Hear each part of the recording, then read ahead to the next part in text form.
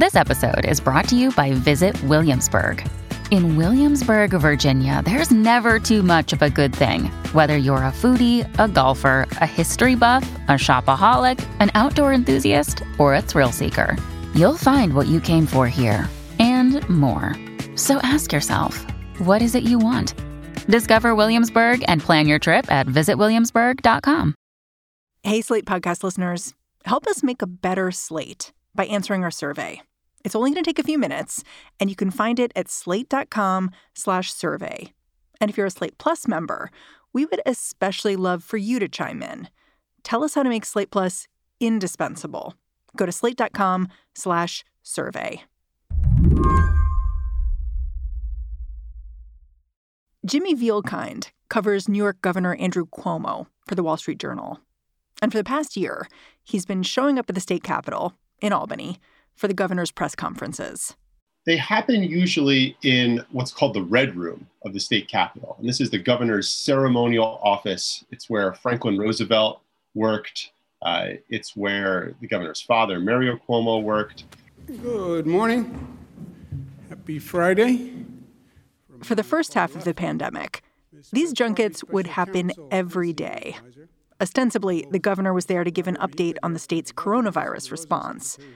But he would also dole out dad jokes, show off his penchant for graphic design. He reportedly makes his own PowerPoint slides. One day, the governor rolled out a giant styrofoam mountain range that his staff had crafted. It was a visual metaphor for the coronavirus surge in his home state. This is the mountain that New Yorkers climbed. You know, I keep showing the curve. This is the curve. One of the things that was interesting about this pandemic is that people, not just in New York, but around the world, got to see some of the quirks of Andrew Cuomo. This was the trajectory of COVID in our state. We don't want to climb this mountain again. He sort of has a creative energy that comes out in weird ways. He's known for quoting an imaginary person, something he took from his father, a guy named A.J. Parkinson, who doesn't exist. I feel like I know so much about Governor Cuomo. I didn't know about the imaginary friend. A.J. Parkinson. Yeah, whenever they wanted like a truism, like if you're going through hell, keep going, they just attribute it to like A.J. Parkinson. This quirkiness became part of a lovable public persona for the governor during a time of crisis. But Jimmy says there's this other side to the governor, a side that has not been on display quite as publicly over the last year. Cuomo's aides have previously said that, yeah, he can be a bully, but he gets stuff done. In fact, one of the governor's longtime confidants, a man named Steve Cohen, said during his 2018 reelection campaign, "Your bully is my champion."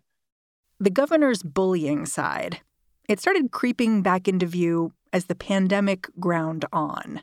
Cuomo called Jimmy himself obnoxious when he got too inquisitive at a presser back in November. And last week, a state legislator, Ron Kim, went on The View to say Cuomo is an abuser after a phone call in which he claims the governor threatened his job. Has Governor Cuomo made threats of retaliation like this before, to your knowledge? And why do you think it was so long for people to finally come to this story? Yeah, Cuomo is an abuser. He has abused his powers, and abusers are cowards. And he's worse Is than Cuomo TJ in trouble? Is Cuomo in trouble? That's a good question. Cuomo calls people. He does this. You can use polite language. You can call it intense tactics. You can say it's a full court press if you want to make a basketball analogy. Or if you're someone like Ron Kim, you could say that he's a bully. He calls people up and he threatens them. He yells at them. He screams, et cetera, et cetera, et cetera. And that's not new. What's happening, though, is, the bloom is coming off the rose in the eyes of voters and in the eyes of officials and lawmakers about his pandemic response. Today on the show, Democrats in New York had been congratulating Governor Cuomo, calling him a pandemic hero. Now they are calling the governor out. So how did Cuomo's fortunes change so drastically? I'm Mary Harris. You're listening to What Next? Stick with us. This episode is brought to you by Discover. When it comes to your finances, Discover wants you to know they are the credit card that is always there for you. With 24/7 U.S.-based live customer service, everyone has the option to talk to a real person anytime, day or night. Yep, that means no more waiting for, quote, normal business hours just to get a hold of someone. We are talking real service from real people whenever you need it. Get the customer service you deserve with Discover. Limitations apply. See terms at discover.com/creditcard. It's criticism of New York State's coronavirus response that's irritated Governor Cuomo to the point of lashing out. Specifically, criticism of how the governor's office has been counting the deaths of COVID patients in nursing homes. So I asked Jimmy Vielkind to take me back and explain how this data error could lead the governor to reveal a less savory side of his personality, a side of himself he's managed to keep under wraps, at least for the last few months. It turns out this data error, it's tangled up in some policy decisions the Cuomo administration made about nursing homes way back at the beginning of the pandemic. I think you have to start in the first weeks of March, where there were really lots of unknowns. Far more was not known than was known. And Governor Cuomo had just sort of presided over a slow glide shutdown of the state. It finally came to pass on March 20. It took him a while to make the decision. There was a week of sort of incremental closures. Different people have debated whether or not he could have or should have acted faster. But that sort of was decision point number one. Decision point number two was concern about hospital capacity, concern that this virus had already spread pretty widely. More people were getting infected. And Governor Cuomo talked time and time again about images that he saw from Italy, where hospitals were overrun, where patients were outside on gurneys or stuffed into hallways, and people were essentially being turned away. And he said so often that that was his biggest fear. So in that environment, hospital executives talked to the governor's team and said, we have a problem. We have patients who no longer need to be hospitalized, but they're sitting in our beds because we have no place to discharge them. They normally would get discharged to nursing homes, either for some kind of recovery or for a long-term residence. But the nursing homes were saying, we're really scared. We don't want these COVID positive patients. And so you have this tension between nursing homes and hospitals. And what New York State did was it basically listened to the concerns of hospitals. So on March 25th, the state health department issued a directive which said that a nursing home could not refuse to admit a patient, which it would otherwise be able to care for, solely on the basis of being positive for COVID-19. Now, nursing home operators said this was effectively an order to take these patients in. Some of them immediately objected. They immediately said, hey, we're concerned this is going to exacerbate the spread of COVID-19 in our facilities. But the order stood. Was there evidence that it did exacerbate the spread in their facilities? Well, this is where it gets tricky. We know that thousands of patients were transferred from hospitals into nursing homes around the state between March 25th and May 10, when this health department directive was remodified, rescinded, reversed. You can pick your verb. So the question is, did the coronavirus come to nursing homes as a result of this? In July, the state health department put out a report which looked at the data, and it looked at the dates of death, the dates of first positive cases in nursing homes around the state. Its conclusion was that in most nursing homes, the first introduction of coronavirus happened before any of these patients were transferred, before the directive was issued on March 25th. It was staffers bringing it in. Yeah, they concluded that it was staff bringing it in because the infection rates in nursing homes correlated with the surrounding community, right? Obviously, a nursing home doesn't exist in a bubble. People who work there go somewhere else to live. And the health department said this was actually the factor, even though nursing home operators said from the beginning, hey, this order it's not helping. It's only hurting. And to this day, there are operators who say that they believe it contributed to the spread, if not, in some instances, was the primary cause of the spread. It's unclear even now whether this policy forcing nursing homes to take in COVID-positive patients affected New York's total death toll. That's because of a pretty grim calculus. It's possible that additional deaths in nursing homes were actually offset because freeing up hospital beds allowed more coronavirus patients to be treated. What we do know, now at least, is that COVID deaths in nursing homes were not being tallied correctly. That's because if a patient became so sick they were transferred back to a hospital, that death was counted as a hospital death, making it nearly impossible to understand just how much the virus was ravaging long-term care facilities.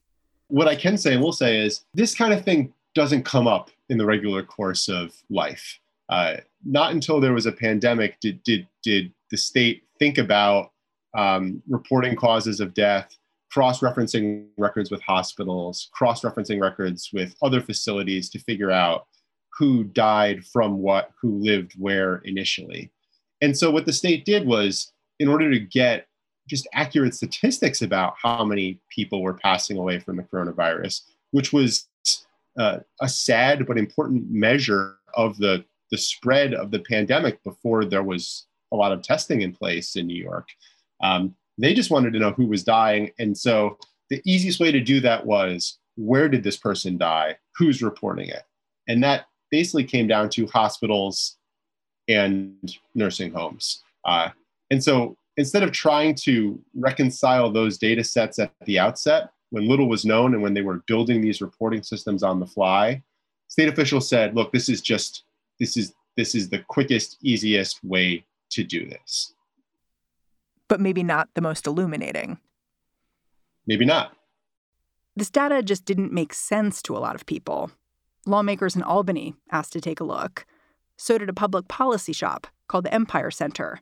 They filed a Freedom of Information request. The governor's office kept those requests at bay. But meanwhile, New York's Attorney General, Letitia James, she was investigating too. So by the end of the year, you have the Cuomo administration in this pattern where they've refused the request from lawmakers. They've refused public records requests from the Empire Center and others.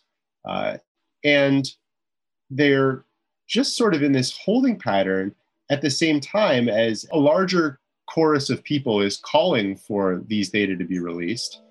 And Attorney General James is wrapping up on her report. So things really start moving again on January 28th, when Attorney General Letitia James issues a report which says, hey, we've been looking at the numbers of nursing homes, we've been looking at the state numbers. We think that your official reported tally here is about 50% low. So what that prompted the health department to do was to finally release these data that people have been asking for months. And the result was that, it was between 45 to 50% low, and that close to 4,000 people died in hospitals or out of facilities after they were found to have COVID-19 and transferred out of a long-term care facility. What was the governor's reaction as this report came out from his attorney general? He at first said that this confirmed what we've said and confirmed our figures were true. They said that the number of deaths was always accurate. It's just how they were reported and where they were attributed. He literally said, who cares, right? Like, they died. That's right. His point was that whether someone's death was recorded as happening in a hospital or whether it was recorded and attributed to a nursing home didn't matter. And he did say, who cares? They died.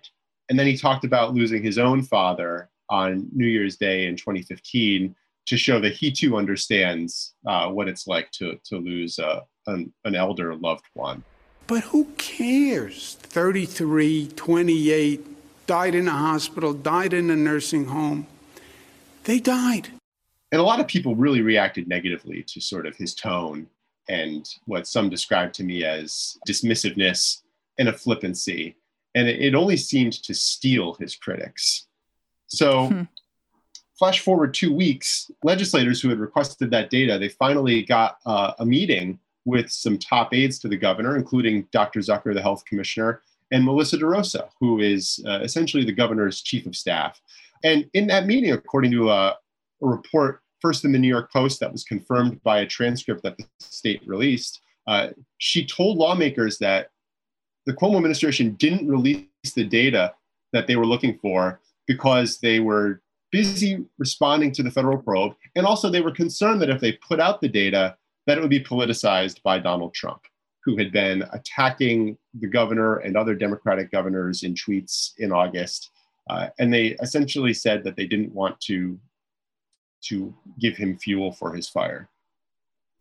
After that reporting came out, that Cuomo's chief of staff had, basically said there were political reasons for this decision, it seems like the governor, he changed his tone a little bit. Is that fair? Yes. The reaction to that was big. It was, to borrow from our president, it was a BFD in New York politics. And on February 15th, the governor said he didn't say, "I'm sorry." He didn't say, "I apologize." He said that the data should have been released sooner. And he also said that everybody involved in the response had done the best that they could, that they were all working hard, they were all in uncharted territory, and that they did the best that they could. I'm glad you said he didn't apologize. He didn't apologize. And he was even asked point blank, "Do you have anything to apologize for?" And he said, "Apologize?" Apologize? Look, I have said repeatedly, we made a mistake in creating the void. We made a mistake in creating the void. When we didn't provide information. It's interesting that there are some people for whom this is not a big deal and they didn't think any apology was necessary. There are other people, including many who lost loved ones as a result of this pandemic, who just kind of shook their heads and said, this is yet more evidence that Governor Cuomo doesn't get it. I talked to several people, lawmakers, political observers, who said, all that has to happen here is for him or a state official to say, look, in the heat of an unprecedented pandemic, we made this decision, and it had consequences, and maybe it wasn't the best decision. We're sorry. We're learning from it. We're moving forward. Here's how we're going to make it right and make sure that it doesn't impact anyone again. But that has not been what the state has said. And in fact, people who know Governor Cuomo, including some of his critics, say he's just not ever going to say anything like that. He's sort of constitutionally incapable of making a statement like that.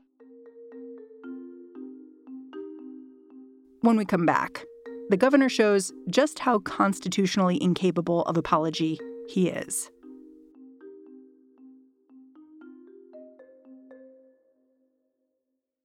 Hey, it's Ryan Reynolds, and I'm here with Keith, co-star of my upcoming film, If, only in theaters May 17th. Do you want to tell people the big news? All right, I'll do it. Sign up now and you'll get unlimited for $15 a month and 6 months of Paramount Plus Essential Plan on us. MintMobile.com/switch. Upfront payment of $45 equivalent to $15 per month. Unlimited over 40 gigabytes per month. Face lower speeds. Videos at 480p. Active Mint customers by 531.24 get 6 months of Paramount Plus Essential Plan. Auto renews after 6 months. Offer ends May 31st, 2024. Separate Paramount Plus registration required. Terms and conditions apply if rated PG. This is the story of the one. As head of maintenance at a concert hall, he knows the show must always go on. That's why he works behind the scenes, ensuring every light is working, the HVAC is humming, and his facility shines. With Grainger's supplies and solutions for every challenge he faces, plus 24/7 customer support, his venue never misses a beat. Call quickgrainger.com or just stop by. Grainger, for the ones who get it done. The pressure on Governor Cuomo is not going away. At the end of last week, it was reported that federal prosecutors have opened up an investigation into the data reporting mess. And lawmakers who went to that meeting where Cuomo's chief of staff, Melissa DeRosa, admitted politics had gotten in the way of accurate reporting, they have started speaking out. This is the point at which Governor Cuomo seemed to go from simply brushing off criticism to trying to quash his naysayers. What we've seen in the last few days is continued questions about why was this data not released earlier? What was the delay? And we've also seen tactics that the Cuomo administration has used since Governor Cuomo took office in 2011, sort of bursting into public view. Assemblyman Ron Kim, one of the leading critics here, he recounted a phone call that he had with Governor Cuomo, in which, according to Kim, the governor threatened to ruin his political career. According to Cuomo, those threats were not made, but the governor did say that he had talked to Kim, talked to him about issuing a statement about what happened in that private meeting with Melissa DeRosa. I mean, Ron Kim called Cuomo a bully. He called him an abuser on The View on Friday. And that's not new. That has been sort of true in New York politics for a long time. But, you know, the world is changing. This kind of behavior in all kinds of different forms is not as easily excused as it once was. So Republicans started talking about possibly impeaching the governor. Members of the Democratic Party, they were talking about sort of stripping away some of the authority they delegated to Cuomo in March to handle the pandemic. And it sounds like Democrats who control the state Senate are going to act coming up this week. How would the governor losing his emergency powers impact New York's coronavirus response moving forward? That's an open question. At this point, the sort of days of commanding schools to shut down with 48 hours notice and, you know, closing bars and bowling alleys, those are generally behind us. So it seems that this action is largely symbolic. People close to the governor and others have noted that the nursing home situation had nothing to do with his emergency powers from the get-go. So I guess I'm trying to figure out, looking at how this has played out, how much of what's going on is a PR problem for the governor and how much of it is a real problem for constituents. Like, the number of deaths in nursing homes in New York, is it notable? Like, with this new data, does New York stand out among other states? Governor Cuomo talks about the share of pandemic deaths in nursing homes versus other facilities and how New York's share is actually lower than some other states. Of course, that statistic is of no comfort to someone whose loved one passed away. They don't care about what the curve is with other states.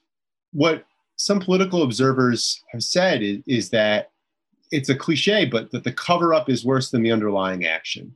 And so the fact that Governor Cuomo and the state delayed the release of this data for so long, that they had to be forced to release the data for so long, and that their explanations for the delay changed over time, basically have led people to conclude, in the words of the Republican leader in the state assembly, that the governor put public relations ahead of public health.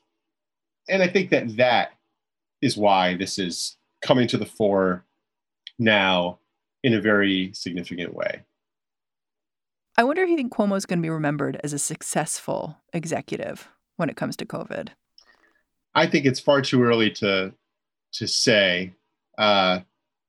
We already saw one preliminary poll which showed that Andrew Cuomo's job approval had slipped since January. We'll have to see what happens in the next poll now that there's been more information about how he's acted and what's going on. But he's not going to face voters until in a primary election, June of 2022. A lot can happen. And we all know that voters' memories are short.